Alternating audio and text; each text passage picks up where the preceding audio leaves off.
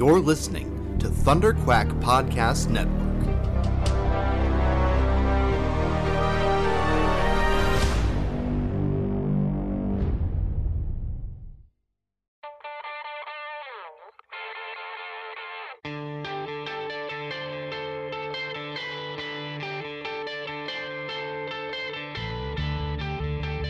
Hi, my name is Ron Frenz, and you're listening to the Epic Marvel Podcast.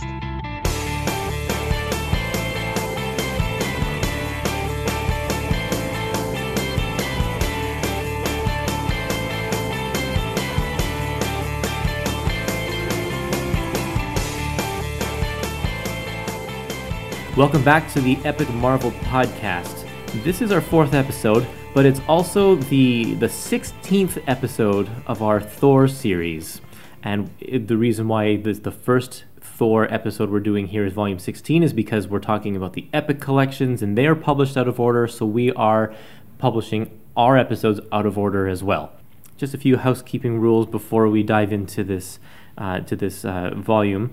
If you want to reach us, you can email epicmarvelpodcast@gmail.com, and you can visit us on Facebook or Twitter. Leave some comments there. We'd love to hear what you have to say about this volume and any other ones that you come across. In preparation for this episode, I got to talk to Tom DeFalco and Ron Frenz about their work specifically on Thor, and we're going to be putting clips from those interviews in here, along with one clip from Eric Larson. And we'll get to that when we talk about his issue here. And you can find the Eric Larson interview at comicshenanigans.podbean.com. That's Adam Chapman's podcast, and he's one of my other hosts. He is talking to me about Spider-Man. He does a lot of great interviews there. So head over there if you want to hear the full Eric Larson interview. If you want to hear the full Tom DeFalco and Ron Frenz interviews, I'm going to be releasing those in a few months. So you can just wait for it then. But as a special bonus for all of the people who are supporting this podcast and the other podcasts that are part of the Thunderquack Podcast Network, I'm going to be releasing those interviews now. So you can hear them now instead of having to wait for a little while. It's our way of saying thank you for being a supporter. So you can also hear interviews from Jim Shooter and Jerry Conway. They're up there now as well.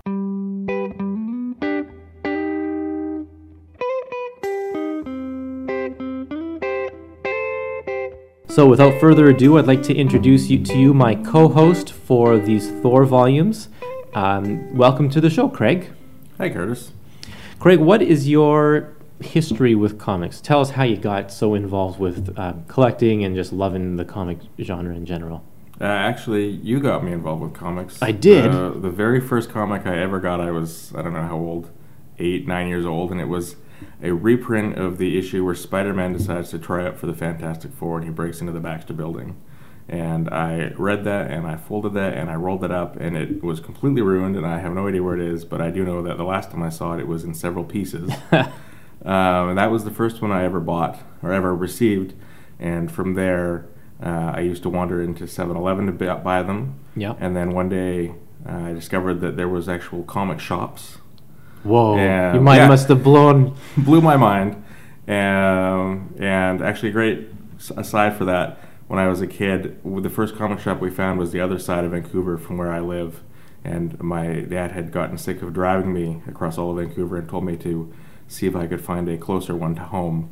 So I'm old, went in the phone book, looked up comic shops, found none near my house, found one without an address called The Comic Strip, and I called it.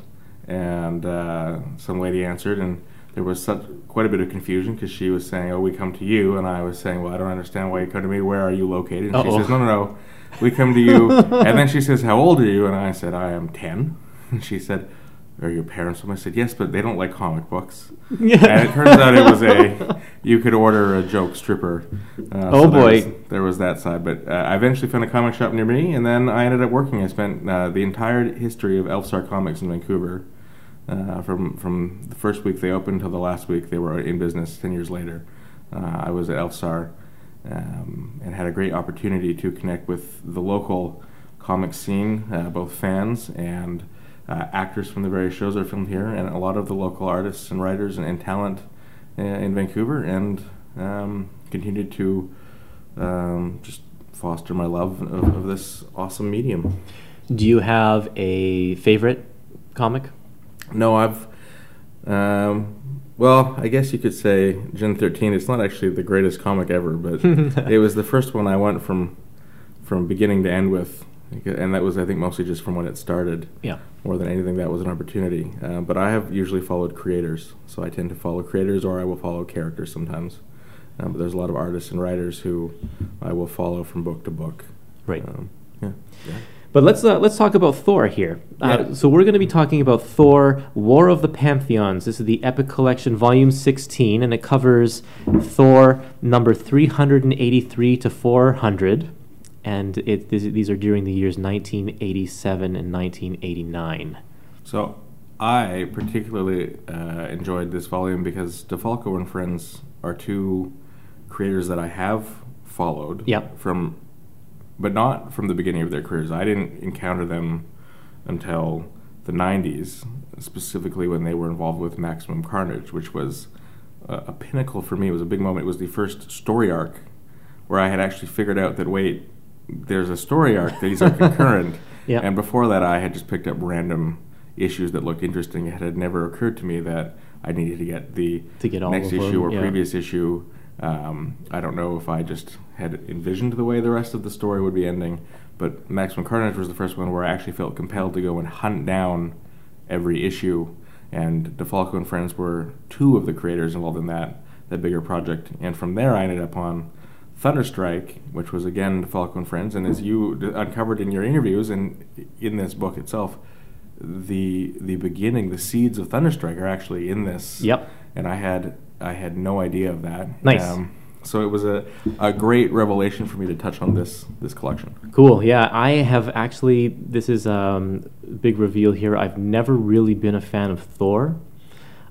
He's always. I've always found his books to be kind of dry, and I guess I'm just more of an X-Men, Spider-Man guy, and him being so kind of outer worldly and larger than life, kind of it never totally appealed to me. I think you've missed out. Then I think you're gonna have to revisit Thor. Well, and after reading this volume, I agree, because I really enjoyed this, and this is not even the most acclaimed run on Thor. So if this is great, then I'm sure there's other great stuff out there. I'll definitely check out the Simonson, the Walter Simonson run that came right before this, and I hear that Dan Jurgens had a great run as well, and some of the new stuff that's happening these days with Jane Foster, I hear is really good too. So yeah, this has inspired me to check out more Thor. So let's see, what do we need to know about this book going into it? If I've never read Thor before, what do our listeners need to know about Thor in order to fully comprehend this book? Actually, I would say the one flaw, it may be too hard a word, but challenge with this book is that it's not entirely accessible to somebody who hasn't read Thor. The major story that happens in this book builds off of a massive Walter Simonson story that happened several years before he parted from the book. It was a story that took place in issues 351 to 353, and as you said, this book starts at 383, so 30 years, or 30 issues, not 30 years, 30 issues later. Right. It's probably 3 years. 3 years, yeah, about 3 years later is when DeFalco and Frenz come in, and even then they didn't start right away. The first few issues are standalones. I thought they were great standalone stories. Mm-hmm. But then when they were officially taking over the book, that's when they started to build on. So I would say that's the one challenge if you're going to read this book, is that it has a lot of it works backwards and provides closure or new interpretations of a really great Walter Simonson story. But if you haven't read that, the book only gives you little hints as to when these things happened. But, right.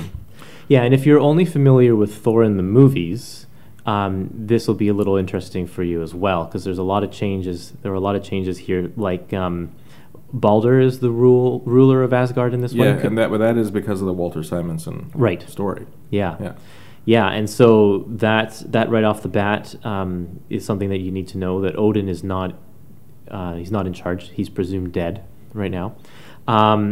It was. I think we should probably, if we're going to continue, just give a spoiler alert to people. Oh yeah, that's that if you're going to read this book, that's not really a spoiler alert, because you find that out right away that Baldur's in charge. If you haven't read the Simonson run, then that's going to be a spoiler alert. But there are going to be lots of spoilers in this podcast for sure, because we're going to go through this issue by issue and talk about hopefully get kind of in the nitty-gritty of all of these things here. So be warned. We'll keep it generic to begin with, but once we get into the issues, yeah, we'll probably spoil everything in this book. So read the book first. Read the book first. Or read it as you listen to it. That's kind of a cool thing. A couple of listeners have already said I read the book along with the podcast, and it was a great experience. Like, they'd read a chapter, they listen to a little bit of the podcast where we talk about it, and I think that's kind of a fun thing to do. So that's really neat. So at the beginning of this book, Thor's wearing battle armor, and that comes out of Simonson as well. Because Simonson, in one of the bigger stories there, Thor's body gets broken so much that he has to wear this armor because his body is just brittle and is about to break. So, and he's got this big beard because his body, he's got all of these scars apparently all over his face, and he just wears the beard to cover those up. But right at the beginning of the book, DeFalco kind of strips away all of that and takes Thor back to the way he looked kind of originally in the 60s. Yeah, actually, that was the one, I wouldn't say disappointment, because I prefer the not broken, brittle Thor, but I thought that was an interesting, we're just going to do away with it. We're not going to have some elaborate story to explain this away. It's just, he's just kind of healed. We're just going to fix it. But I think that's kind of, when a new creator takes over, I think a lot of the time either they totally embrace what the other creator has done, or they're like, I want to bring this character back to basics. Well, it was interesting because for the most part, I think DeFalco truly embraced Simonson's work and found a great way to work off of it. Yep. I just found it interesting, but also preferable. Like, I was conflicted almost in that I was glad of this, but also surprised at we're just doing it. There was no build up or story arc around it. It was both a great relief for me that we're getting proper Thor, or what I consider to be proper Thor. Yeah. But also, too bad we're just going to drop this bit of story.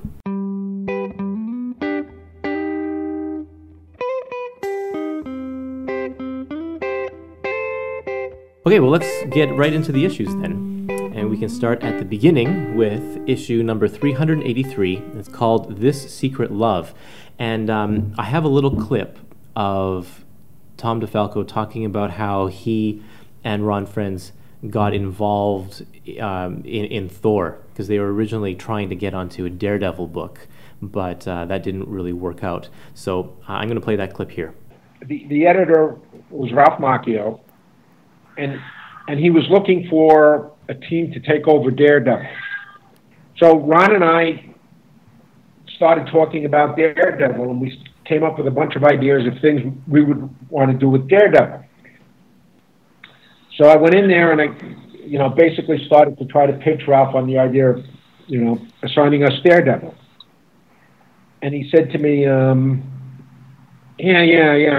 need to get a team on Daredevil, but right now my biggest problem is Thor.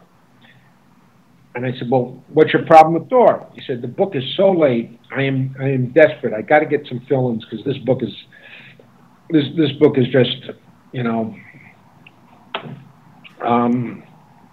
it's just ridiculously late.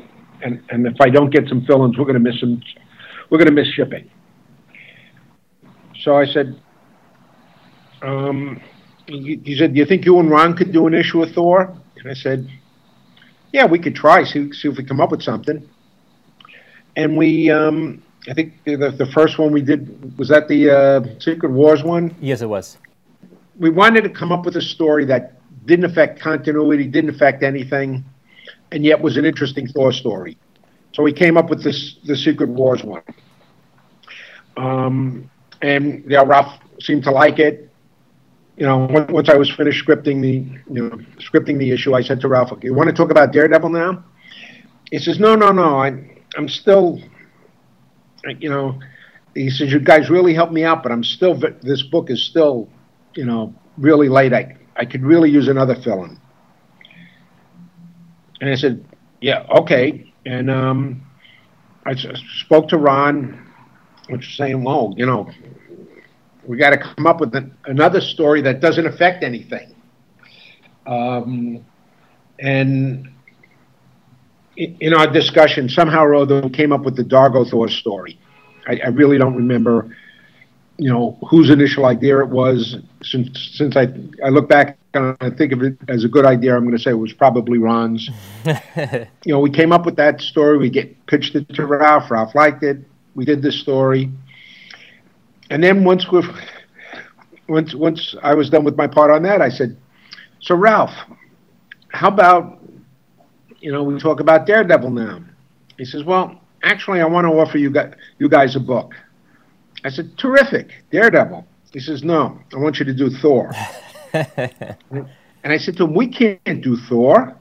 He says, "Why not?" I said, Ron and I are street level guys. Thor is a cosmic book. We don't do cosmic.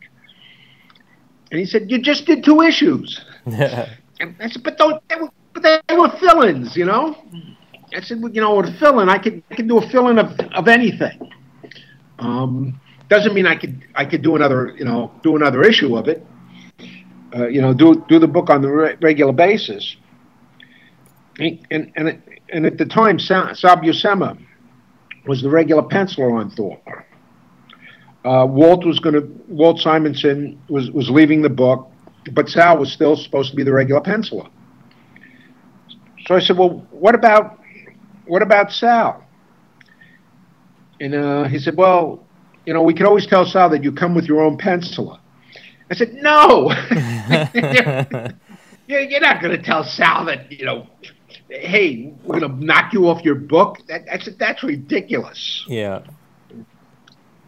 So I said, "You know what? How about we just forget it?" And I guess we were a little loud when we were having this discussion.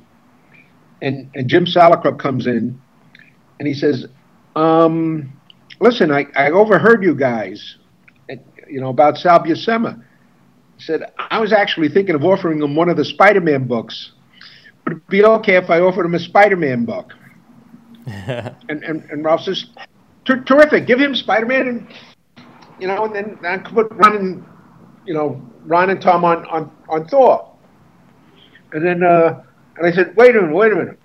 It's one thing if Sal wants to do Spider-Man, but he shouldn't be, knocked off of Thor to be put on a book because he's Sal Buscema. He should be able to decide what he's doing, not Right. People shouldn't be maneuvering behind.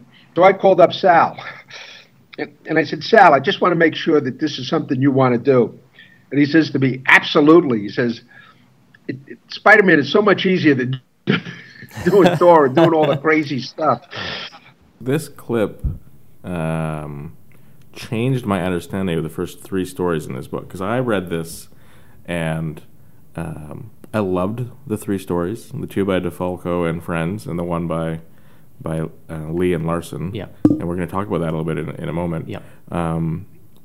And I love the fact, I think one of the great tragedies of comics right now is that they're so serialized and we don't get those great single-issue stories. And I think there's a real art to writing a 22-page story that still manages to have a beginning and a climax and a denouement and can be exciting. And I think those are a great way of engaging readers that I think is part of what makes comics intimidating to novices today, is that they're so serialized and intertwined. Yeah. And I love that about this book, is that it started with those stories, but then hearing that clip where they're talking about how this was actually just out of necessity to fill a schedule. Yeah. I thought it really changed everything, but then almost made it seem even better because they were on such a rush to do it, so that they could produce such exciting stories on such a breakneck pace was even more impressive to me. Yeah, I think so. What did you think of this? Have you read The Secret Wars? Yes. Yeah. What did you think of this first story that takes place kind of in the middle of Secret Wars? I thought it was a lot of fun. Actually, I think I enjoyed it more than Secret Wars itself. Yeah, could be, yeah. Secret Wars is an interesting book. Some of it's great and a lot of it's kind of hard to get through, but yeah, this one was kind of nice. You don't need to have read Secret Wars in order to enjoy this. I actually think you will appreciate Secret Wars more if you just read this. Yeah? Personally. Okay.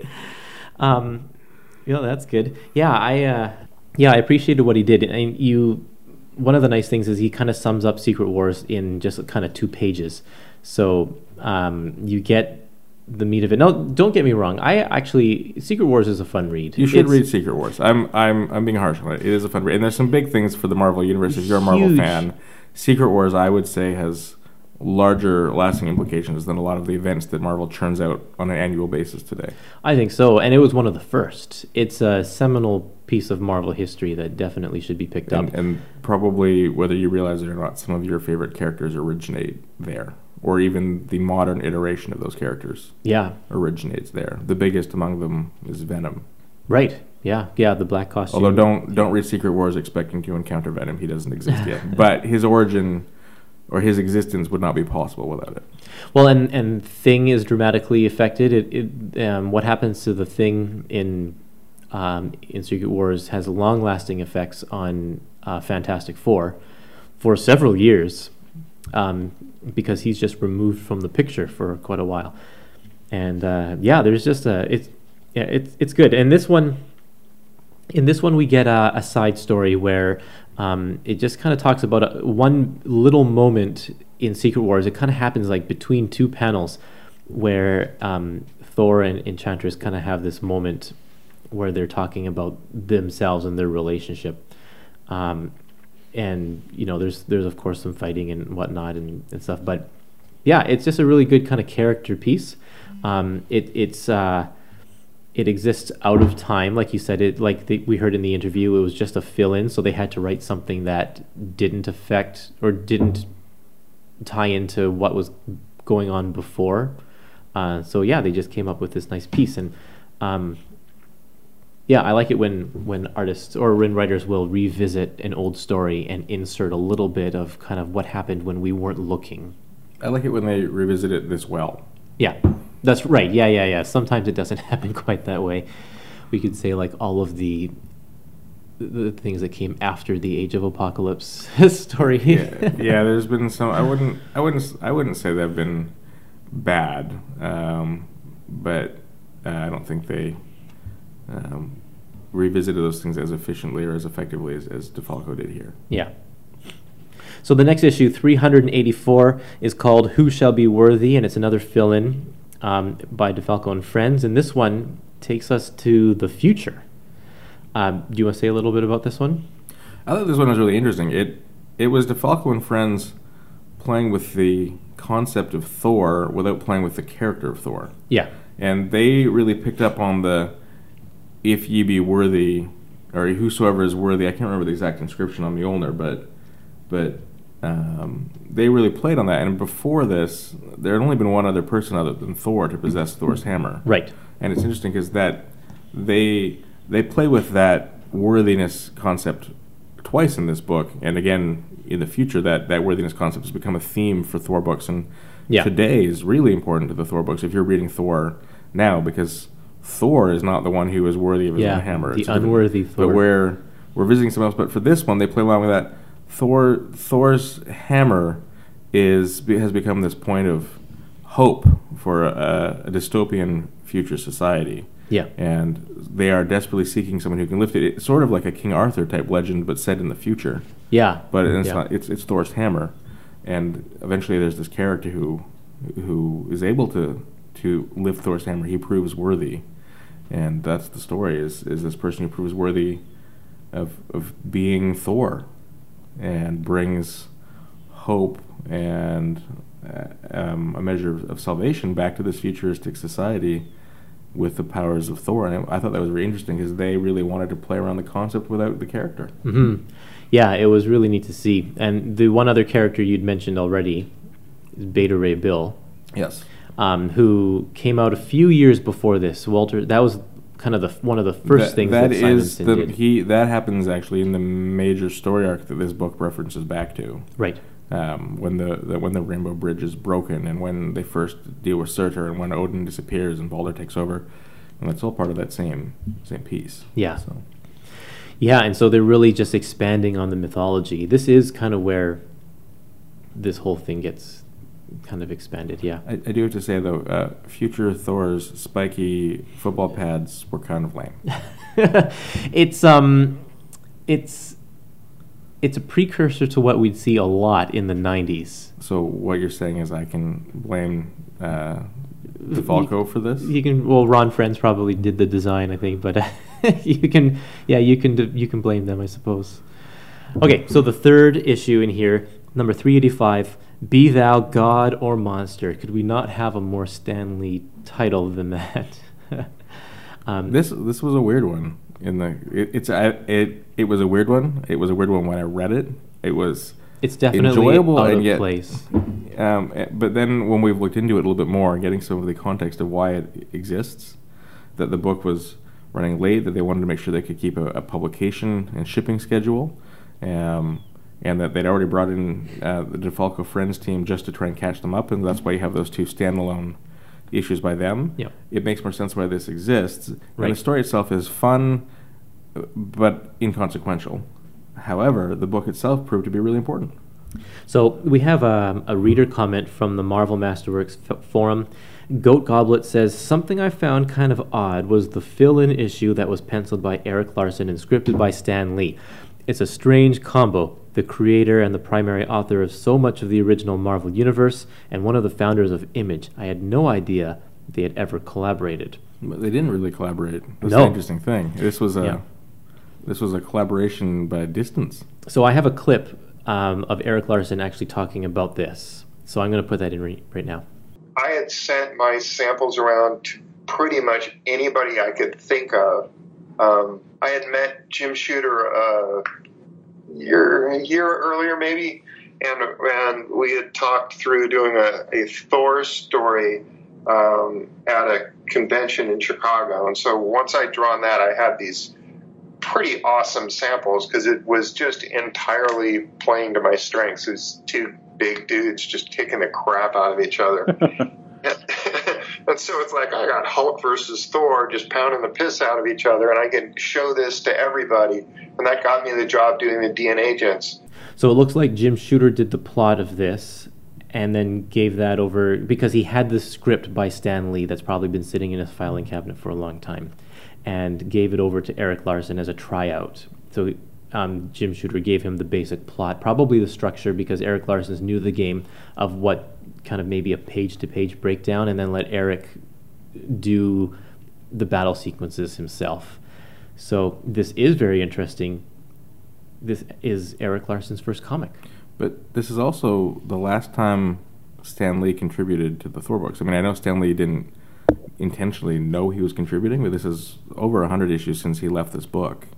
And then he has this one last time where you're going to read a Stan Lee contribution to the Thor books. That's pretty cool. And it's kind of neat that these two people who have been, I would argue, reasonably, well, I mean, Stan Lee is iconic, and Yep. I think you could argue that Eric Larson has also had has been an iconic influence on this industry, and that this odd culmination of events resulted in what is a fun, if unimportant story. Yeah. Well, it's really just one big fight scene. That's all it is a big battle. It's fine as a standalone issue.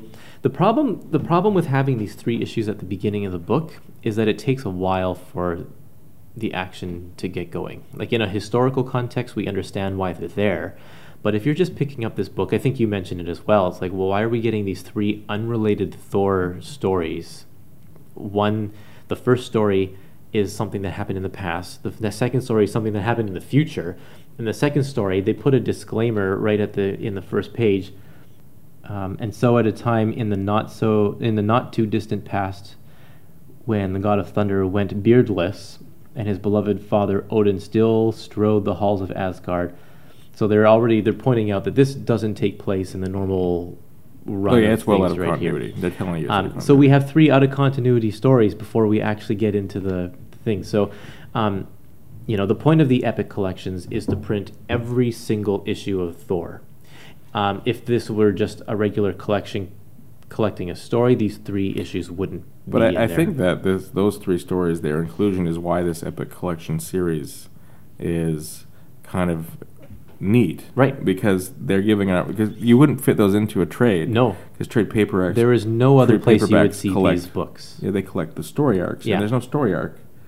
So unless you happen to have those issues, or you're scrounging through a dollar bin and come across them, you'd never come across them again. Then you won't. No, and I think that's great. Or you're a major Eric Larson fan, going back to the beginning. Right. You have this issue somewhere, autographed by him, I'm sure, and are excited about it. It just makes for an odd reading experience for a single volume. Yes, if you want the actual epic story, if you're reading the word epic and you're reading that as you're going to get a big epic story, you want to skip ahead to issue 386. Yeah, and speaking of 386, that's where our story begins. It's called When Warriors Clash.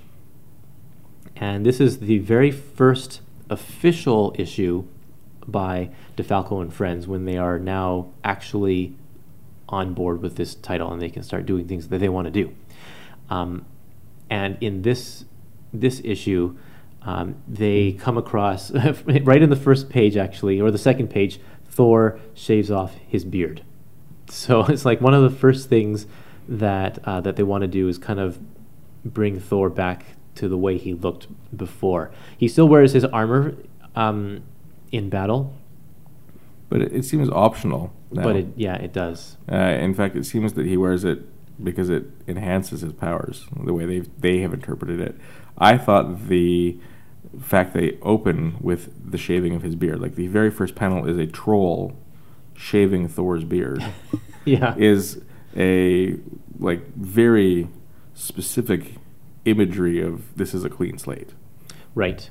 Yeah, and you get that often with kind of imagery of rebirth in movies and stuff. It's always shaving beards. I don't know what you do with women, but if a character is down kind of as low as they go, and then they have this epiphany and they're going to start all over again, the first thing they do is they shave their beard. It's just one of those things. It definitely is symbolic. So in this issue, we are introduced to Lear, the Lord of Lightning and the God of the Spear. All throughout Thor's history, we get to meet various different mythologies. Like Hercules is a reoccurring character has been forever in Thor. Seth, the Egyptian god, has been. Egyptian gods, but Seth in particular, it shows up often. And Pluto is a reoccurring villain, and now we have some Celtic characters in here too. So these characters were created by DeFalco and Frenz. I like Lear. I would read more Lear. Yeah, it's too bad that he kind of doesn't really show up again until a little bit later, and only for a short time. But actually, much later down the line, Lear comes back. Yes. So it's not in this collection, unfortunately. Not in this collection. In fact, I don't even think in the collection that follows this, Lear comes back. I think it's even after that. Avalon and Asgard apparently have a long bad history of being kind of at odds, but we've never really seen them before. Well, I mean, historically, Vikings raided the coasts of the English and Scottish islands, so. I guess that makes sense then. Yeah. I can see how there'd be that clash. But they have to overcome that later on in the story, and we'll get to that when that story appears. It's nice that they knew they were going to be on this book for a while, because they write this story, and you don't realize how much is going to come back later. Yeah, this is a one-and-done issue. It's a standalone issue. It seems like a standalone issue. But it has major implications later on. The two of them were planning well, as we learned, or from your interviews, you learned from your interview, and they were able to share with me, they had some really long-term plans that start in this collection that aren't apparent at all. Right. So Yeah, really cool stuff. You'll have to listen to the full interview for those details. I don't want to give everything away in the episode here. But you can now read this and try and guess what those Easter eggs are. Yeah. The next issue is called Judgment Day, issue 387. And this kind of begins the 3-part Celestials story, which is collected in a volume called Alone Against the Celestials. It's kind of the first big story arc for DeFalco and Frenz here. And in this story, Thor is transported to a planet that is being judged by Arishem, the Celestial, the judge. Apparently their planet is just no good, and they're going to be wiped out. Well, the people on the planet are good. Arishem comes and judges if the dominant species on any given planet is worthy of life, and if they're not, then the Celestials. And if you don't know the Celestials in the context of the Marvel Universe, the Celestials are like space gods. And the space gods, it's not clear if they're actually gods or if they're just so ancient and advanced that they far exceed everyone else. And if you've seen Guardians of the Galaxy, the movie, they're in the head of one of these space gods. There's that whole fight scene that takes place, but in this case, one of the space gods, Arishem, has shown up to decide if the dominant species on this planet is worthy of life. Right. And he's deciding that they're not worthy of life. Well, to be fair, it's a planet of rogues and pirates. And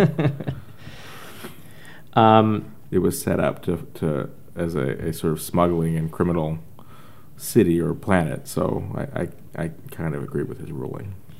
Yeah, I found it kind of odd that Thor would go to bat for these guys. Not because... I mean, he does it because he's kind of in debt to them, because they save him, because he's crash landed on here, and they kind of nurse him back to health. So he feels like he owes them.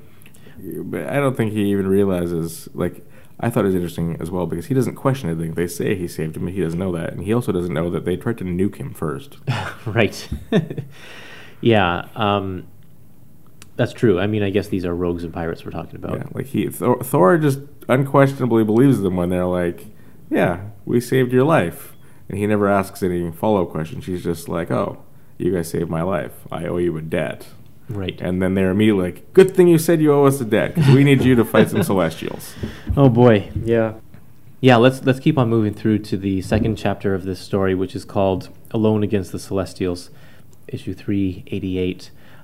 Well, it's right at the end of the first chapter is when the second Celestial shows up. Thor thinks he has to fight Arishem, and so he sets about fighting Arishem, and it really, Thor is frustrated. He's not getting anywhere, and it does not appear that he will be able to defeat Arishem. And then it turns out Arishem doesn't do anything except judge. And then Exitar, the executioner, or the exterminator. So Exitar, the exterminator, he shows up, and he is way more formidable than Arishem. Yeah, I love this double page. Is like this giant foot taking up a good quarter of the page. Arishem is the size of Exitar's big toe, and then Thor's just this tiny little dot right in the middle there. In fact, if not for the word bubble, you wouldn't know where he was. Nope, not at all. It's just it's really great. And I mean, this is basically, like, he says odds blood, but that's basically his old school WTF. Yeah, definitely. So the next chapter, Alone Against the Celestials, is Thor figuring out how he's even going to go about fighting these guys. He's wearing his battle armor, so he's well protected, apparently. He had it in a sack. Remember, he says, I had a bag with me. Where's my bag? Yeah. And so he goes off to try and fight them. And the kind of interesting thing about this is that he goes inside the head of a Celestial.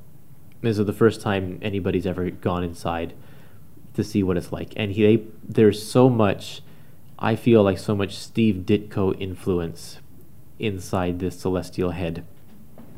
Like there's so much Kirby influence with the Celestial itself because Kirby created Celestials, but then once we get inside, all this whole world is something you'd see in old issues of Doctor Strange. I think that this collection really demonstrates the versatility of Frenz as an artist. The later issues, there are some later issues where he is channeling Kirby like incredibly. Oh yeah, and you're right. This one is Ditko. Yeah, it's really neat. There's just some great creativity. And like, what do you see inside the head of a Celestial? I always thought that it would be, a face, but it's actually existence. I know you didn't ask me, but I would love to know how much of the inside of the Celestial was from DeFalco, and where DeFalco had said, like, they see this, and how much of this was DeFalco just said, Ron, what is inside? Ron, what is inside the head of a giant space god? And then Frenz just drew it. And then that's probably what happened. From what I understand about their creative relationship, DeFalco, because that's the Marvel way of doing things, is you just have the writer lays out the plot, and then says, "Artist, go for it," and then the artist goes for it, and then the writer goes back and writes the script over top of the art. And so I'm sure that Tom DeFalco just said, "Ron, do your best," and then Ron came up with this. So it's pretty cool. I think it's really neat. It was interesting, and there is one moment in here where Thor taps twice to summon lightning, and I didn't realize he did that still, because I thought that was a purely Eric Masterson thing that he had to do when he had his Earth identity, when he was bound to Earth. Eric Masterson? I mean, sorry, not Eric Masterson. I mean Don Blake. I thought that was strictly a Don Blake thing when in the 60s, because he had to tap twice to summon lightning. But apparently he still does it here. I don't think he does that anymore in the comics. I don't know what he does at the moment. I haven't been reading Unworthy Thor. Maybe he doesn't summon lightning at all. He's unworthy. Yeah. Maybe he taps. Maybe he taps regularly. Nothing he taps happens, all the and time. He's very upset about it. Oh man. Okay, so inside, at the very end of this book, Thor gets inside the head of, and he meets this giant creature, humanoid creature. What does he have a name? No. And the creature just kind of starts pounding Thor, and Thor pounds him back. And Thor, this is kind of where his battle armor gets destroyed, but he apparently doesn't really need it. Well, he takes off his belt, which apparently helps channel his life force, his Asgardian life force, and he ties his belt around Mjolnir, and he smashes his way into what he thinks is the brain of the Celestial, and that is what destroys not only his armor but also his hammer. His hammer, yeah, his famous hammer. And it's always devastating to see the hammer get destroyed, because that happens kind of on a fairly regular basis. But I love the last page where he just it doesn't matter that he doesn't have a hammer. He's taking the handle of the hammer, and going into battle anyway. Yeah, kind of like a billy club. He's just holding the shaft of that hammer, and he'll still go for it. That's his character right there. He doesn't rely on his hammer, or his powers even. He's noble and will go for it anyway. Yeah. The next chapter is issue number 389, called "When the Thunder Fails." This is the final part of this 3-part series, and in here we have. There's one character. What is this girl's name? I can't remember. I can't recall. She was the one that came up at the beginning. Her role isn't really clear. You're not clear if she's a slave or another pirate, or she seems to have some measure of agency in this issue. But then in the first issue, when we first encounter her, she's been ordered to serve Thor however Thor wants. She doesn't seem to have much control over that there. So I'm not entirely clear on her character, and she's definitely not somebody who has ever come up again in the Marvel Universe. Yeah, which I found that strange. I thought that they were setting her up to be sort of a companion for him. Like Yeah. I thought that's the direction they could have gone, but then she ends up. This is it. You know, this is it. her 3 issues. Yeah, that was it. But so we get to see the Celestials in action here, because they actually start to do their extermination, and Thor's still inside the head, but the process has already begun. He kind of spits Thor out, or what really spits him out, because he shoots him out of his eye, I think, is where he comes out of, isn't it? Is it his eye? But the Celestial eventually... If Celestials have eyes. Oh, yeah, right there, yeah. Out of the front of his face. Yeah, it's not really clear. He doesn't really have a face at this point, but yeah, he kind of... Anyways, Thor is... I'm going to go with spits Thor out, for Yeah. lack of a better term. Ejects Thor. Yeah. And so basically nothing that Thor can do could save this planet. They have made their decision and they're celestial, so they're just going to go ahead and do it. Yeah, no, they begin it. And Thor and the female character attempt to shield some children, thinking that they and the children are going to die. And Thor feels like he's failed, and his last heroic act is going to be to try and use his body to shield some children from this destructive force. It's been months since I read this, so I'm rediscovering all of the details. Well, it's interesting, is at the end, Thor lives, and so does the woman and the children and some other characters from this planet. And we don't know who those other characters are. We never really encountered them. It's just sort of made clear that additional characters I'm assuming also that they were survived. the good characters, because we established that this woman, her name's Mila, I see in this page. Mila she's not a bad person. Well, and she stays because she doesn't think it's right that they're going to let this outsider die fighting the Celestials while all of these space pirates are fighting over who gets to try and evacuate the planet. Right. They don't evacuate. None of them get away. The Celestials have trapped them all on the planet with some sort of force shield. Yeah. But the pirates, rather than trying to assist Thor, who is trying to save their planet, are trying to flee. And Mila has this moment of conscience where she's like, no, we can't. Like, we can't let someone else fight to save us and not be willing to fight for ourselves. And Which so, is why I think she's spared here at the end. Yeah, but it's interesting because also after she's spared, they send another humanoid, but he doesn't look like any of the other humanoids. For some reason, this humanoid looks like Thor in his white tighty whities. Yep. Which is odd because the previous humanoids looked nothing like that. And if you're reading it or reading along, you'll have noticed that the previous humanoids do not appear to be Thor in his tighty whities, but this humanoid shows up and he basically says, like, good job, Thor, but you can't stay here.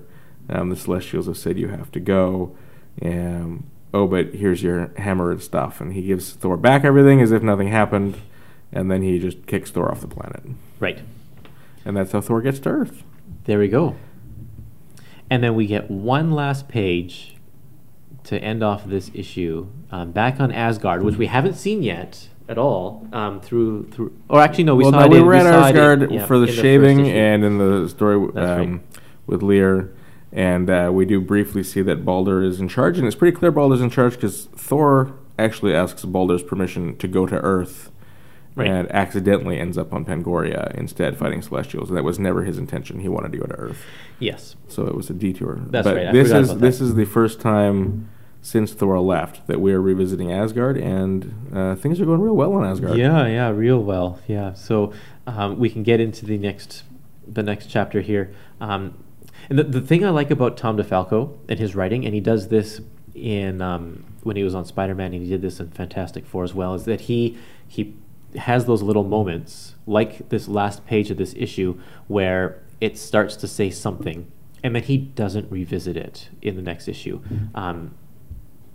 Let me see. Actually, he does revisit it in this issue, but Thor's not a part of it. He will spend the next something like 10 issues building this giant war that's starting on Asgard, and Thor's nowhere to be seen. He has no idea it's happening. And for a reader reading it monthly, I can't even imagine. Like, this is a whole year that's going by, and it's a slow, gradual build. And it starts here on this page. Yeah, and then we skip to 390, and if you had just read the previous page at the end of 389, Asgard is being invaded. Yep. That's what I expect to see. If I'm in the picking next up issue. 390, I'm expecting that, and instead it opens with Thor and the Avengers hanging out. Yep. And this is an interesting version of the Avengers. I'm not familiar with this period of time with them when Captain America has kind of renounced being Captain America. Not their most formidable lineup. This is one of those defining moments in this issue because we go back to Asgard and see Seth. We are reintroduced to Seth, and he's kind of building up his case for destroying Asgard and stuff. But the real point of this issue is Seth was in the Lear issue as well, right? So we know that Seth is planning something for Asgard, and we know it's not good. So this is not the first time Seth's come back. Seth was in that Lear issue briefly, and it's, again, like you were saying, there's things that happen that you don't think are important or you don't remember because DeFalco sets them up and then doesn't come back to them. So it's been 4 or 5 issues. They have 4 issues. Yeah. So it's been 4 months. If you were reading this monthly, you probably glossed over it. It was a 1-page thing, and at the time, Seth just says, oh yeah, the Asgardians have figured out that there's fissures opening in Asgard that are portals into Asgard, and it won't help them. That's all he says. So you don't know what else is going on yet. The thing about Seth is that he's got a really terrible reason to be attacking Asgard. He is really mad that Thor cut off his right hand, and so now he's going to kill everybody on Asgard. And Thor's not even there. Well, but he seems like a jerk anyways. He kills one of his own henchmen for doing what he wanted. He says, your reward is I kill you. So Seth is not up for world's best boss. Yeah, well. But we leave Seth and we go back to the Avengers, and Thor and the captain, not Captain America, but just the captain, Steve Rogers, are having a heart-to-heart. Yeah, and they get interrupted by a bunch of, I don't know, who are these guys? These are Seth's soldiers. Seth sends them to fight Thor on Earth. And with them he sends Grog the God Crusher. The God Crusher. Which, by the way, with his name being Grog the God Crusher, I kept thinking that was just a really strong beer. Yeah, really. But so the captain and Thor have to take care of all these guys, and Black Knight shows up as well for kind of no real reason. Black Knight's inclusion in this whole thing seems pointless. From the very moment he shows up, I love Black Knight. I don't think Black Knight ever has been given his fair attention in the Marvel Universe, although I also might be like the only fan of the Black Knight. I don't know. Especially when he's on his winged horse, which rarely shows up. Right. But Black Knight, I mean, of all the Avengers you could pick to go and fight a bunch of henchmen of an evil Egyptian god who wants to murder an Asgardian god, I mean, you just had She-Hulk. Like, if you were going to pit someone against him, you would think She-Hulk, but they don't. They pick the Black Knight. Yeah. And so Black Knight joins into this battle.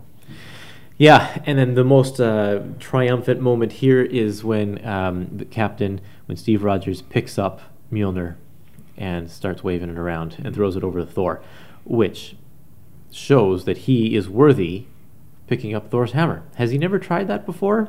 Or has he never been worthy before this moment? I don't think he's tried it before. And Thor himself actually sees this as a really important moment because it shows him that he can trust. Like, he's not sure, because one of the things in the heart-to-heart that doesn't come into play for the rest of this epic collection is that there is tensions between Iron Man and Captain America right now. Right. And it doesn't come up in this. That's one of those brief times where this epic collection is tying back into the greater Marvel universe. And we know that because Captain America is able to pick up Thor's hammer, Thor decides that Captain America is obviously a friend. Right. Yeah. In this dispute with Tony Stark. It was interesting because, and I think you have a clip. I don't know if you're going to play the clip. Sure, I can play it. But you have the great clip where DeFalco, was it DeFalco? I think not Frenz. DeFalco references that he watched Age of Ultron. He watches Captain America trying to pick up the hammer, and he was amused that he felt that they were playing off of this scene. Sure, yeah, let's play that clip. Walt Simonson introduced the concept that if you're worthy, you can lift the hammer, and that and have the power of Thor. And it doesn't matter whether or not you're Don Blake or you're actually Thor. because that's how Beta Ray Bill was able to lift the hammer. Right. And Ron and I, thought about it. We said, hey, if there's anybody, in the Marvel universe who's worthy, it's got to be Captain America. I was kind of thrilled in I guess it was the second Avengers movie that they took our bit. They didn't give us credit for it, but they used it anyway. Okay, moving on to issue 391, The Madness of Mongoose. So here is one of DeFalco and Frenz' original creations that first appears in this issue. And well, he doesn't really. That's the funny thing. Yeah, that's tricky. Well, why don't I just play the clip for that one as well? Yeah. Mongoose actually appeared in one panel of one of our Spider-Man stories. Really? We did an issue later in our run where Spidey fought the Absorbing Man and Titania at the airport. And it was when they were setting up this Masters of Evil thing, and the reason Tom had Crusher Creel and Titania at the airport is they were picking up somebody who was intending to join the Masters of Evil that was going on in Avengers at that point, okay? And in that issue, there's like one panel where the person they're supposed to meet gets off his plane, and they're not there to meet him because they're fighting Spider-Man. They're tearing up the airport fighting Spider-Man, and he disappears into the crowd. And it's a figure wearing a big hat and a trench coat, but you see a silhouette, and you see the razor-sharp teeth. Wow. And that was Mongoose. Okay. Mongoose was originally conceived to be a Spider-Man villain. We were, I had designed him as a Spider-Man villain, and we never got around to doing him in Spider-Man. And so we said, well, you want to do Mongoose? And that's one of the reasons why Spidey guest starred in that issue was because Mongoose had been originally designed for Spider-Man. So it is interesting that Spider-Man is the guest star in this issue. It kind of just makes sense that Spider-Man would be the guest star. Well, as you guys just heard in that clip, I mean, this character was supposed to be Spider-Man's problem. Yeah. But we have Thor returning to Earth in his civilian disguise, which it's not Donald Blake. It is now. I should have asked them how to properly pronounce this name, Sigurd, and I'm going to assume it's Jarlson because That's how I had assumed it. Sigurd Jarlson. And he's a construction guy. He just kind of is a hired hand. I think in both of the Frenz and DeFalco interviews, they said that they wanted to, Thor knocks the buildings down, and Sigurd Jarlson builds them up again. And that's kind of the dichotomy they wanted to. But this is a character, this is an identity that Simonson introduced during his run. But it was nice to see Thor coming back to Earth. And because one of my things I said I was never really a Thor fan is because he spends all his time in Asgard. And it's just, I've never been really on board with all of that.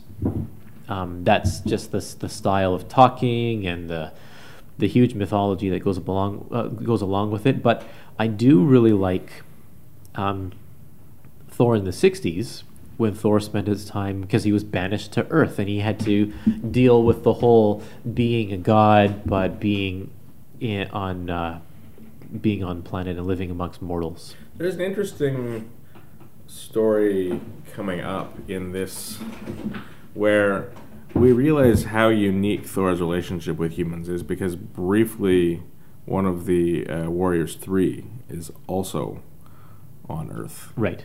And it's a very awkward interaction for him. He is a bit lost. So it's interesting because we see how unique Thor is among the Asgardian gods. He is sort of their emissary to Earth, unofficially. Sort of the same role, I guess, Wonder Woman plays for the Amazonians in the DC universe. If you aren't one of those Marvel loyalists and you've bridged the gap, right? So but it's an interesting role for you, and you're right. It gives Thor that connection, grounds Thor, I think, and makes him more relatable as a character. What do you think of Mongoose? Honestly, to me, Mongoose seemed like a wussy version of Sabretooth. Yeah, he is definitely kind of a B-list character. I don't know if anyone's really even done anything with him these days, if he's been around, because he pops up and actually has a major role in a couple of volumes down the road when they get into what they call the Black Galaxy saga. Mongoose comes back and gets mixed up. It gets mixed up with like the High Evolutionary and all of the Knights of Wundagore. I think he's in that Quicksilver run. This is the last time I think I remember seeing him. Oh yeah, really? But not the most recent one where Quicksilver's got his new powers from the Inhumans and is a villain again. It was a short-lived one with I can't remember the writer, but Pascal Ferry is the artist. Okay. And I mean Quicksilver goes to Wundagore, and I think Mongoose is there, but I haven't read those books in years. Huh. That's the last time I can think of maybe seeing Mongoose. One of the coolest scenes in this is Thor holding up a 50-story building all by himself. I think visually it's a great panel. Yeah. Like it's just one page, and I really like the image. Yeah, me too. This issue is also notable for being the first appearance of Eric Masterson. He just appears in like a short scene. Oh no, not a short scene. He's through this whole issue, isn't he? Oh yeah. Oh, but this is and then he gets injured because of some falling debris. He saves Jerry Sapresti. The boss. The foreman of the construction site, but then gets injured in the fight, which actually is a pretty big deal later on in this book and further on. Yeah, hopefully, well, not hopefully, but you might recognize his name. Yeah. I don't know how much Curtis wants me to give away now, so I won't say much else, but yeah. Well, I mean, I don't think we get to the point in this volume where we get to give anything away, right? No, Eric, yeah. Well, we'll just leave it at that. Eric Masterson, everybody. Eric Masterson. Keep an eye on that guy. He's got potential. Yeah, and we get little snippets of Asgard and what's going on back there too. And this is the issue where, right at the very end, someone needs to go contact Thor because they desperately need him back on Asgard. So Hogan the Grim, volunteers, and they can't do it because the Rainbow Bridge is broken, so they can't easily go to Midgard. So Hogan has to be teleported there, I guess. Yeah, it's interesting because Thor had trouble getting to Midgard and they ended up fighting Celestial. But they've decided they can sneak Hogan through. So right. So issue number 392 called Quicksand Kills. We meet another creation by Tom DeFalco and Ron Frenz called Quicksand. This was an interesting issue because I was doing some research about the era that this was created, and apparently there was a lot of controversy surrounding generating electricity from nuclear fuel for civilian purposes, and so there was a lot of protests and that kind of thing. And this issue, I think, really speaks to that because the character Quicksand is affected by that. It's interesting you're saying there's all these protests, and I understand why it would have been controversial historically.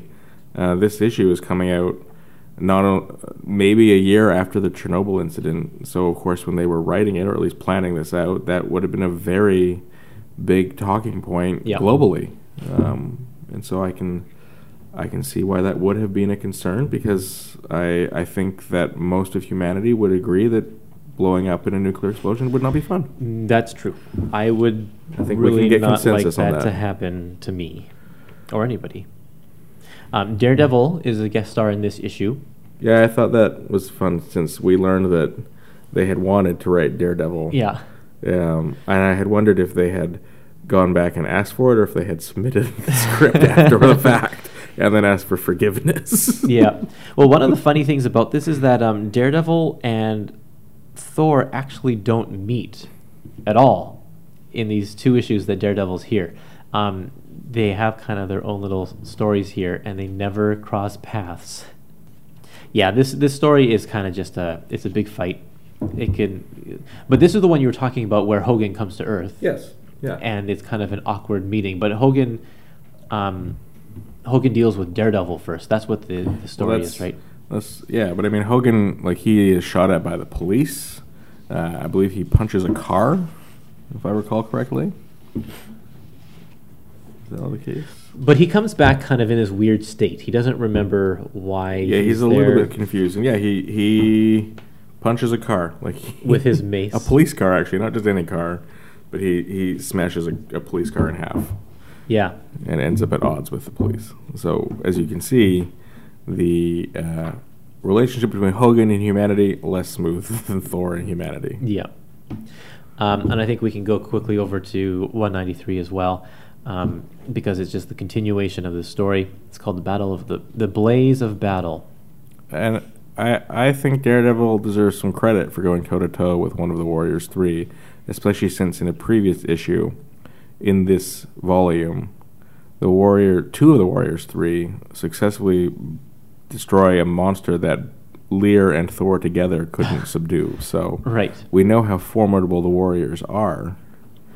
And I wouldn't say Daredevil wins, but he also isn't destroyed like a police car. So, and I wonder if that was why they made Hogan sort of out of it. Level the playing field a little. Yeah, like a handicap. I think so. Yeah. Yep, and we get to see Eric Masterson again, and he's walking with he's got a cast and he's got a crutch. And later on, he'll be walking with a limp. And I really feel like that's a foreshadow to what's going to happen with his story, because Donald Blake always had a limp as well. He was that was kind of his defining thing. But Ron Frenz is just a solid storyteller. He's just he knows exactly how to lay out a scene. He knows how to do great special effects. But then when he's doing his talking moments as well, he keeps it interesting. So. And then he's being inked by Brett Breeding, who has a really clean style of inking. It makes Ron Frenz look just classic. Yes. So in this one, Thor's hammer apparently can open portals. Well, it could always open portals. Yeah? I've never seen that before, but I guess I never really read Thor a whole lot. Yeah, it opens portals. He spins it at the right speed or something, and he gets a portal. He had opened a portal to get back to Earth, but because the Rainbow Bridge was broken, Asgard was adrift through the not the multiverse, but through all the different realms. And so I guess Thor has to aim, and they weren't in the right spot, and he missed. So that's why he ended up on Pangoria. Oh, okay. Okay. Got it. Yeah. Well, actually, he ended up in space outside of Pangoria, couldn't breathe, and crashed on Pangoria. So that's why he thinks that the Pangorian pirates saved him. Moving on here to 394, and how shall mortals know ye? This I kind of felt was it's a fill-in issue by Roger Stern and Bob Hall. We get the first few pages by Tom DeFalco and Ron Frenz and Brett Breeding, just kind of finishing up the storyline, but the rest of it, finishing the Hogan story mostly. Yeah, it's them finishing their exciting run on Daredevil. But then we switch to just this fill-in where this one guy is trying to, they're just recounting old issues of Thor, different events that happened in history, definitely to fill time. It's not the greatest laid out. It's a lot of this looked rushed talking. To me. Yeah, this it was really rushed to me. I'm not exactly sure. I guess I should have asked about why that was happening. But yeah, it was a fill-in, and it's not incredibly exciting. It reads like a fill-in. So, and I think that's all we really need to say about it. We could go in, and I could probably tell you all of the issues. Most of them are from the 60s that they reference here, because I've read those ones recently. But yeah, just kind of funny. So, moving on, number 396 is called Enter Earth Force. And before we go on to get into this issue, I think I can just play a little clip of Ron Frenz talking about creating Earth Force. Earth Force was something that I created in art school. Okay. They were originally called the Aton Trio, Aton, which was the Egyptian sun disk, was called the Aton.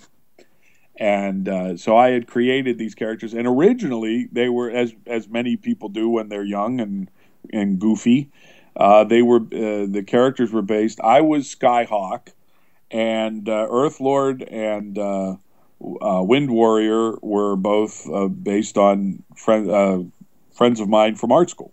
Wow. So that was an idea that was sitting in a folder somewhere, and since it was based on gods, on Egyptian gods, it seemed like it could be a natural fit for Seth. So we set about creating characters for them. The fact that the first names are the same as my friends, Kyle and Pam. Originally, Pam's character's name was Tempest, but there was a Tempest in the new Doom Patrol at the time we were introducing Earth Force. So we changed it to Wind Warrior. And the reason we didn't use Aton Trio was Tom didn't feel you'd have to constantly explain what Aton meant. Right. But that's, if you remember, they had the sign that they had been transformed, that they had been changed, was they had the sun disk in the palm of their hand. Oh yeah. And that's what they would use to change. So that came from Aton Trio. That was part of the original idea. But yeah, that was right out of my sketchbook from art school. Yeah, they're his buddies. It's interesting. Yeah, and I always wonder how he feels about that, because it's like, or any of these guys who create, like these are characters that he created that are based on people he knew that have been in his head for a long time. So he does it for Marvel, and now Marvel owns them. Well, I mean, I think we know how some people felt about it because they left and made Image. So True. But Ron didn't do that, I guess. I would like to know how his three friends feel about being part of the Marvel Universe. I mean, I imagine that there are a lot of people out there listening to this who would happily become part of the Marvel Universe and be a B or C list superhero. As long as I'm a cool character. You could maybe get this amazing costume that the Earth people are wearing, Earth Force is wearing. I think the yellow helmet with the blue leotard and the elbow wings. the armpit wings. Yeah, Yeah. Earth Force is Wind Warrior, but she was supposed to be Tempest. I think that comes up in the interview. Yeah. Wind Warrior and Earth Lord and Skyhawk. They're not good guys at the beginning. They're your classic. Yeah, they're created by Seth. Seth creates them to kill Hogan. Right. So they begin as villains, and this is one of those few times where it actually makes sense that heroes fight, because we get that classic trope where two heroes meet and they have a dispute and they fight. In this case, there's no dispute; they're trying to kill Thor's buddy. So yeah, but it's really interesting too, because it's a police officer. Like they're not bad people. They're just they're plucked out of death, I guess. Yeah. And put into these superhero kind of personalities, and are being told, "Hey, I've given you life back, so now you have to do this." But they don't want to do that, and it's pretty clear through their thoughts and stuff that that's what they think. The interesting thing with these guys, I mean, they actually play a semi-important role in the rest of this epic collection. Yeah. Well, this is another instance of DeFalco bringing in some characters that you think maybe only will be there for one issue, like Lear in the beginning, but then they get drafted into the war later on. They do come back in the Marvel Universe years later. Yeah. Bendis, who I think might be the greatest Marvel historian because he just loves to go back and dig up random things. He does throw those characters into his initiative story arc when he does the first Civil War. Really? They are there to be trained properly. Yeah. So I don't think they say anything. I think they are just there. Right. Okay, let's move on to number 396, Into the Realm of Death. This issue is inked by Don Heck, and Don Heck is one of the earliest Marvel artists from the 60s. Like, he did big runs on Iron Man and Avengers and such. And so to have him coming back to do work on this title is a pretty big deal. Personally, I'm not a huge fan of his inking style. I think that he is a little bit of he's just kind of loose, not as tight as Brett Breeding. So here's kind of where the battle starts. Hogan finally gets to talk to Thor and explain what's going on, and then they talk to Earth Force, and they fix up their little misunderstanding and decide to all go to Asgard, and then For Asgard. The funniest thing I find is that Black Knight just kind of thinks he's going to tag along with them. He just does. Yep, That's what I mean. Black he's Knight's just kind of there. He's just here. Shows up in that previous fight. Shows up for this one. Yeah, they meet Grog again, and they get transported to Seth's planet, and have to fight all of these creatures. The Death Legion. The Death Legion. I love it. But man, Seth just has a massive army. They kind of look like they should be fighting for Cobra Commander in G.I. Joe, to be honest with you. Yeah, well, I mean, I get it. Seth's a snake also, but the headgear, the headdress, and like it's even Seth looks like he could be out of G.I. Joe. he does. Yeah, I mean, this is the 80s. G.I. Joe is huge now. totally. And DeFalco was involved with both G.I. Joe and Transformers. That's right. So, we finally get to see kind of all of the Asgardians in battle. Everyone's there. They speak in the interview, and I don't know if I'll play this clip because I've been playing a lot of clips, but they've been speaking about how they had no experience doing space battles, and they were so comfortable doing street-level heroes with Spider-Man, which is why they wanted to go on with Daredevil. And then they get put on Thor. They're like, I don't know how to do cosmic, and then they just go full out huge cosmic battle, first with the Celestials, now with this, and it's like they did a great job. The beginning of this battle, which now extends over the next few issues, is just it just keeps going and getting bigger and bigger. Issue number 397, When the Gods Make War. I want to point out that there are two inkers in this one. Brett Breeding and Don Heck take different pages, and there's even one panel that's repeated, but one is inked by Brett and the other is inked by Don, and it's you can really tell the different styles. So the first one, inked by Brett Breeding, is on page 341.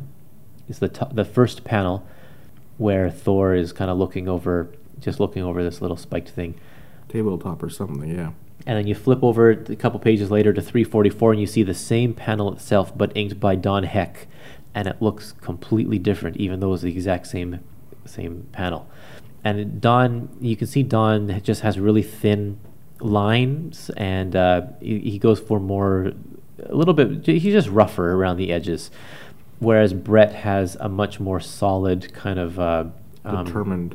Yeah, it's just it's more full in his brush strokes. I don't know. I like it better than Don Heck, and that's like Don Heck is kind of a master. So it's kind of, I don't know if it's blasphemy for me to say that I don't like Don Heck's inking, but that's just kind of. I don't know if you're saying you don't like Don Heck's inking, but I agree. It makes this panel, especially when you can compare it to the identical panel. Yeah. It makes it less punchy. It gives it less emphasis. But I find that with all of the pages that he's done, he doesn't have the deep black shadows that really make the artwork punch out as Brett Breeding does with his work. Yeah, but I think if he had done the entire issue, I don't think it would be as obvious. Right, yeah, that's possible.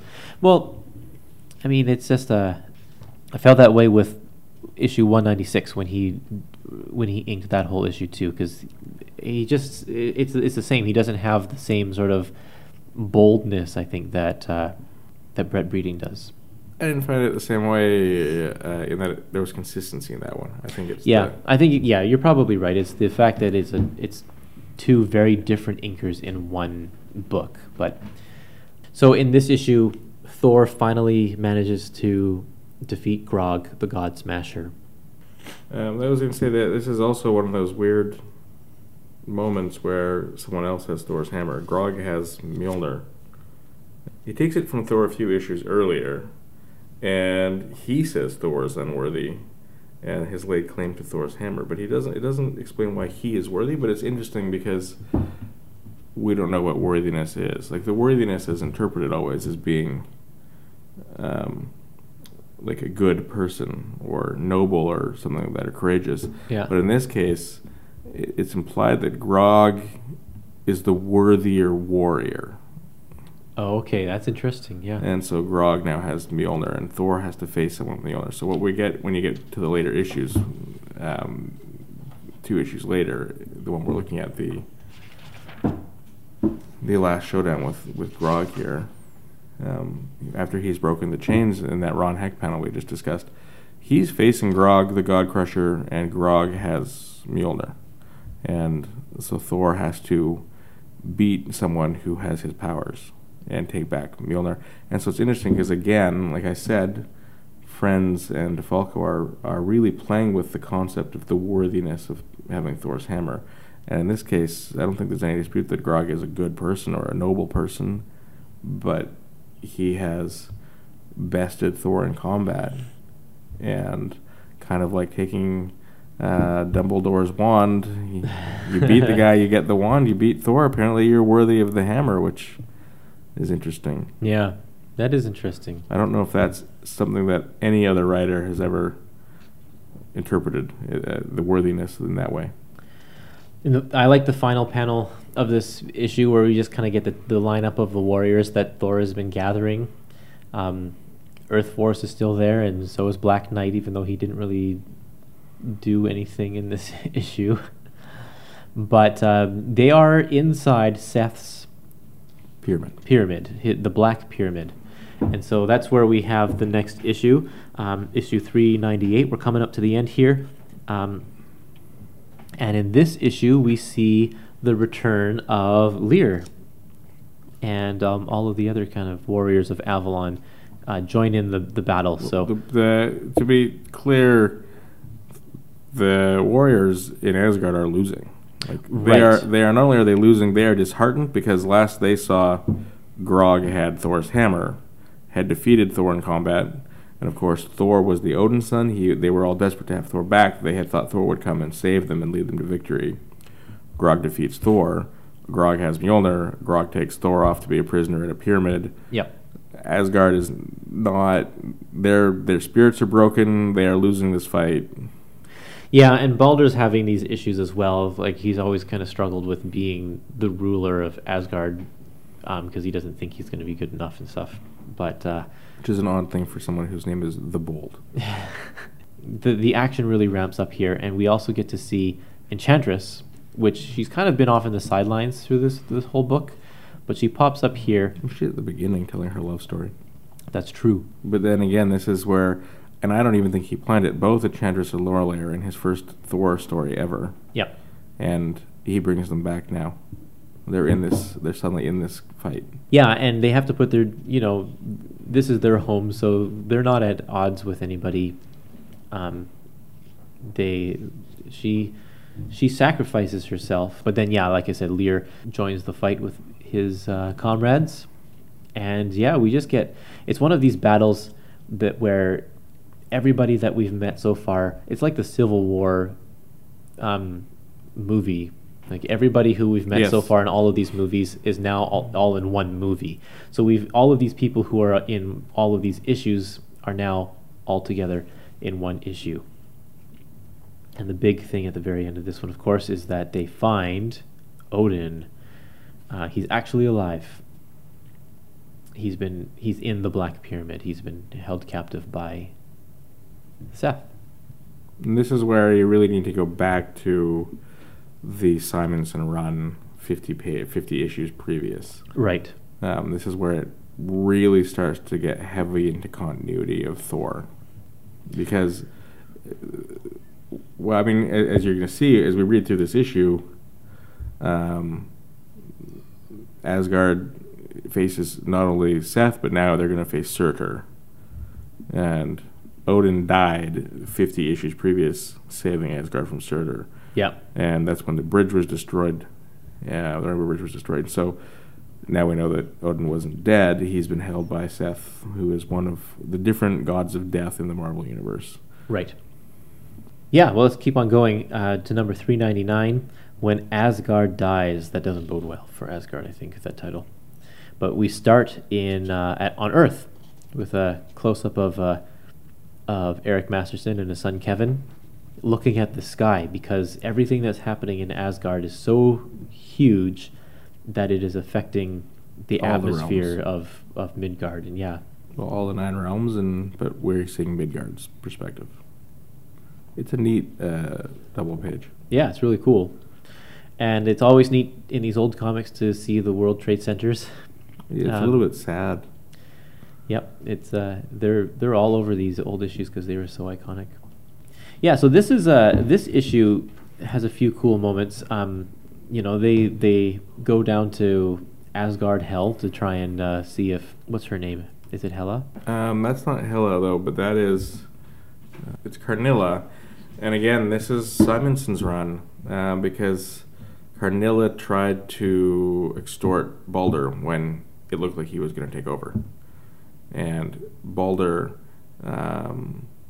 he stood up to her, but he had to get her to go and fight in Midgard, while Odin and Thor were fighting Surtur way back 50. Like I said, this is going way back again, but this is that Simonson 351 and 353 missed 3 issues, but it's so big, and this is where we're revisiting that again. So Carnilla is back because of her tying into the overall story that we've picked up on.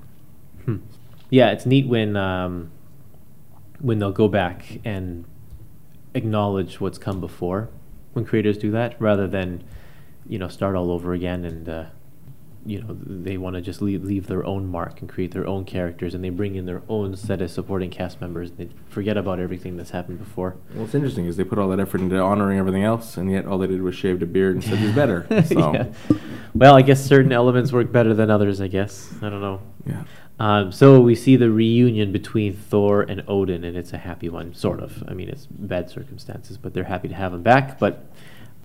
And Black Knight's still here. He's still helping out. But this is key because this is Balder's big moment. Asgard's losing, and Thor is gone. They don't have a hero. Odin, is, as far as I know, has been dead for years. They think Thor is defeated. And the Asgardian forces are losing, so Balder heads out to fight Seth and to try and do what Thor and Odin couldn't, because in the end he's proving a worthy leader of Asgard, even if he's going to be the last leader of Asgard as he thinks at this time. And I thought they killed him off until I see him later on. Yeah, no, but I mean, I think there's a few moments where Frenz and DeFalco create this real sense of tragedy. Like, you do think they are gone. You think they're sacrificing these characters. I mean, we know it's comic books, so they'll be back in the next few years. But within the context of the story, they actually create a level of suspense Yeah. to generate that sense of loss. Well, in this huge battle, it's like they can't all possibly come out unharmed. Like, nobody actually dies throughout this story. But yeah, you still get a sense that this is a big deal, and it's dangerous stuff. One thing about Black Knight that I wanted to mention is that he, in every single issue, and this is typical comic book writing in the 80s, Black Knight's thinking to himself that he's got this curse that is fusing him with his sword, and it's getting harder and harder to move. And so that's kind of been slowly building through these issues as well. I miss thought bubbles. They Yeah. are a device that is not used enough anymore. So at the very end of this one, Odin gives Thor the Odin power. in order to boost Thor's strength in order to defeat Seth. And that's a pretty big deal. Because Odin knows that Thor is going to have to go up against Surtur. I found that Surtur kind of came out of left field. But I guess if Odin's alive, then yeah, Surtur's going to be alive too. But I feel like they didn't really need to have Surtur in this at all. Well, I think they were told to go epic and huge and celestial, and so they went epic and huge and celestial, and if you're going to do that, then... They did, but it kind of just distracts, like they've been building and building this giant war, and all of a sudden now we have a different focus. Doesn't matter because Thor beats him. It takes them a whole issue, a supersized issue. A supersized 400th issue. Yes. Yeah, so I don't know how Ron can just do all of these. Like he's a fast penciler. If he's doing regular issues all the way up here and then does a supersized issue too and stays on track.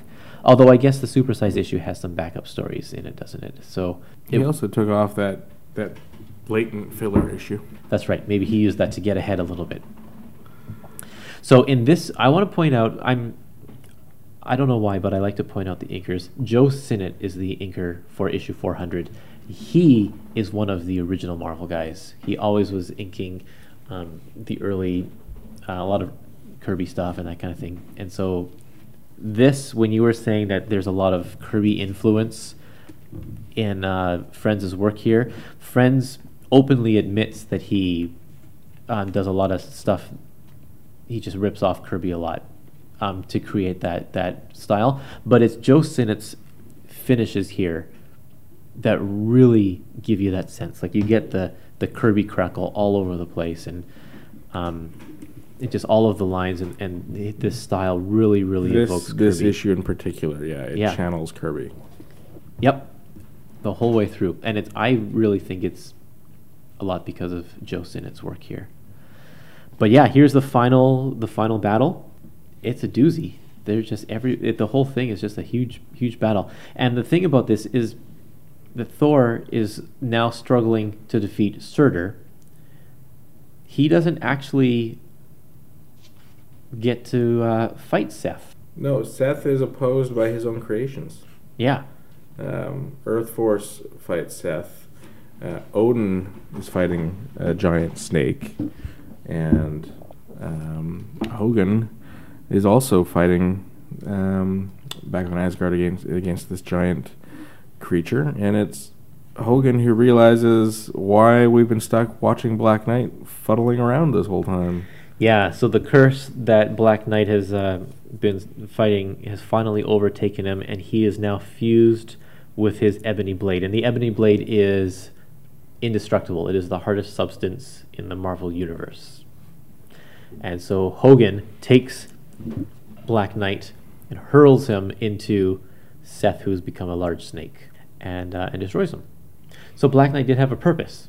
And that's one of the things about DeFalco that we've been talking about. It's like, yeah, he puts these things in, and we think they have no purpose, or like, that's random, why is that going to be? But he's thinking long game, and he's got a plan for the character overall. It's interesting to me how many times the Marvel Universe comes up with indestructible metals. Yeah, I know. You'd think they could but just this is the on, most indestructiblest of all. Yeah, the indestructiblest metal ever. Yeah. Well, this was a good finale. I thought it was full of great action, and it tied up storylines and characters, and Earth Force got to go back to their Earth bodies. They didn't actually die. Nope. With the knowledge of what happened. And then Thor ends with classic, do I stay on Asgard or do I go to Midgard? And that's something he's been struggling with since the 60s. Well, in this case, he has to go back to Midgard. He wants to try and help Black Knight, so he asks permission to take Black Knight back to Earth. Right. And so we have a couple of backup stories as well. They are kind of take it or leave it. They're just kind of there to fill some space. Did you want to speak to any of these in particular? Not overly. There's some interesting commentary that who shall be worthy touches on who's had the hammer now. So if you're keeping track, there's only been 4 people. That's page 440. Except they don't include Grog the God Smasher. Yeah, I don't think Grog the God Smasher shows up on any list of people who've been worthy of Mjolnir, and I'm not sure that anyone else has been worthy for that reason. Right. But like I said, for Frenz and DeFalco, they were really playing around with what the worthiness of the hammer was. And then, if you're interested, 441 just gives you the different women in Thor's life. So if you're not familiar with Asgard and its characters, then that's a brief introduction to a few of them. And then there's the story when Volstagg was in flower, which is kind of a funny story. And it starts off with this great scene of Fandral and Hogun having a bowstaff battle on a log, which is very reminiscent of, a famous scene from Robin Hood. This one's interesting, though, because Frenz and DeFalco are both responsible for it, but neither of them is Frenz is not the penciler. Frenz and DeFalco are the writers. Right. And it is a different person, Rich Januszewski, who I don't know anything else Rich Januszewski has done. Do you know? Nope. Curtis? So Rich Januszewski is the artist on this story that is plotted by who is normally DeFalco's penciler. Yeah, so following this volume, moving forward, Tom DeFalco and Ron Frenz are always credited as co-plotters from now on. They established themselves. I guess their working relationship is that they talked about the plot so much before they put it down on paper. It wasn't just Tom's idea. Ron had just as much input. If I'm not mistaken, some point around the end of this run, they're still on Thor anyways, DeFalco becomes editor-in-chief. Right. So he probably wouldn't have had as much time to flesh things out for Frenz. I would imagine maybe. That was. Yep. I mean, not to say that Frenz contributions were not important at any point, but they may have almost been increased. Necessity there. Yeah. Yeah, that's true. There's one story here at the end, starring Loki, which is drawn by Charles Vess, which I love his artwork. He's just got a completely different style than anything you see in Marvel these days. Even back then. He's always a fantasy guy. He illustrated a lot of Lord of the Rings and that kind of stuff, and he does a really cool story here. And then of course you get a Fred Hembeck cartoon. I always love them. A lot of these volumes just throw in a Fred Hembeck cartoon from Marvel Age or wherever they showed up. More importantly, you get a pin-up on page 464. True, of Sif. Yep. Well, there you go. We know that really you bought the Epic collection for the one pinup. The one pinup, yeah.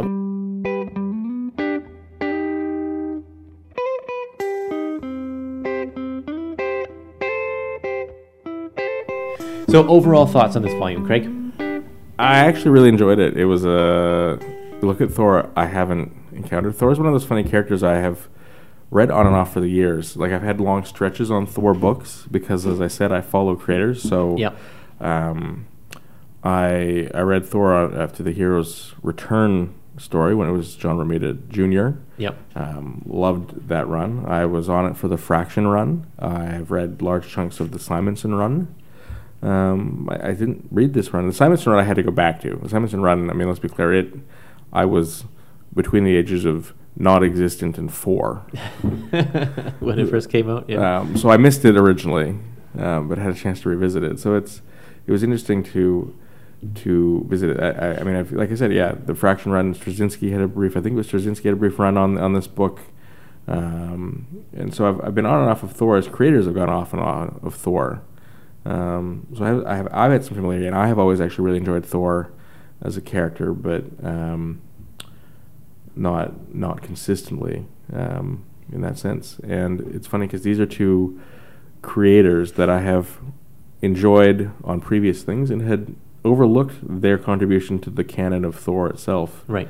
And so it was nice to go back and revisit that and to appreciate, like you said, they do street level stories, and I think most of my exposure to them has been Spider-Man or Spider-Girl. Right, yeah. I don't think they actually ever wrote New Warriors, but they created the New Warriors, and the New Warriors were, especially at the beginning, as street level as you get with your skateboarder superhero. They did Avengers 2, A2. Yeah, they did a lot of the Marvel 2. Yeah, What whatever was that that was called. universe The called? future versions of Juggernaut and all that. Yeah. Yeah, they did those guys. And they did, I think I'm going to spoil it now for all of you that are trying to figure out Eric Masterson, they did Thunderstrike. Yeah. And He was the street level Thor. Yeah, Yeah. I really enjoyed Thunderstrike. And so that was my exposure to these creators, and I had not even thought to go back and try and piece together their Thor run. Yeah, it's really interesting. So if you are if you're a fan of these epic collections as well, coming up in August, the volume 17 is coming out. Which I'm looking forward to. Yeah.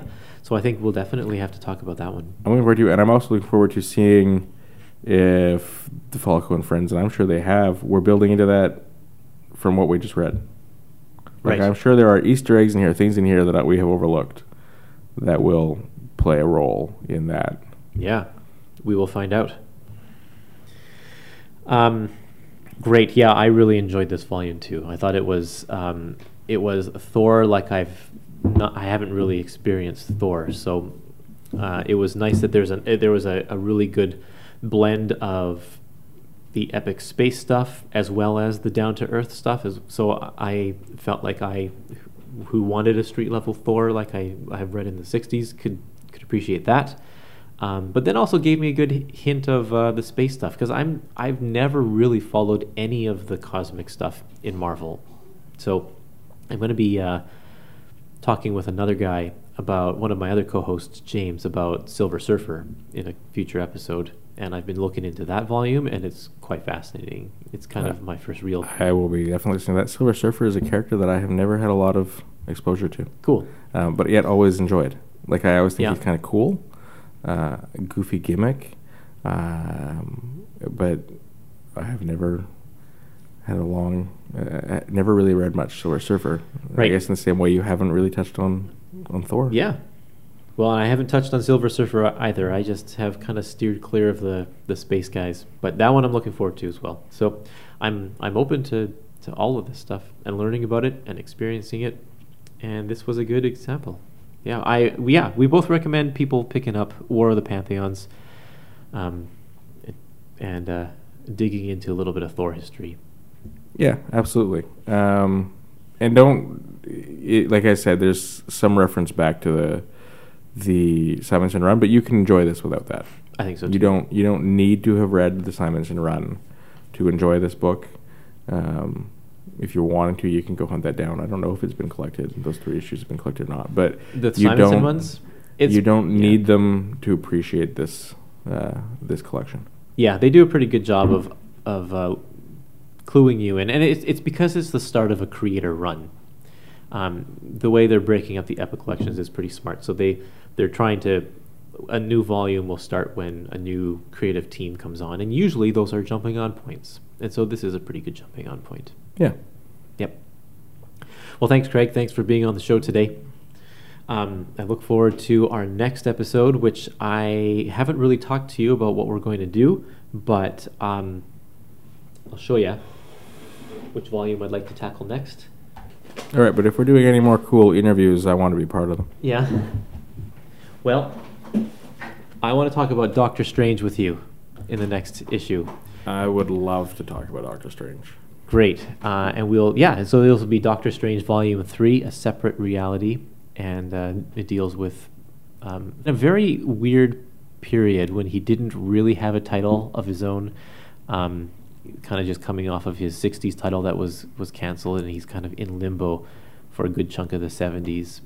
And we'll deal with that. It looks cool, so I'm looking forward to that. And if you haven't checked us out on Facebook or our website, epicmarvelpodcast.com, please go ahead and do that. Otherwise, we'll see you next time. Definitely.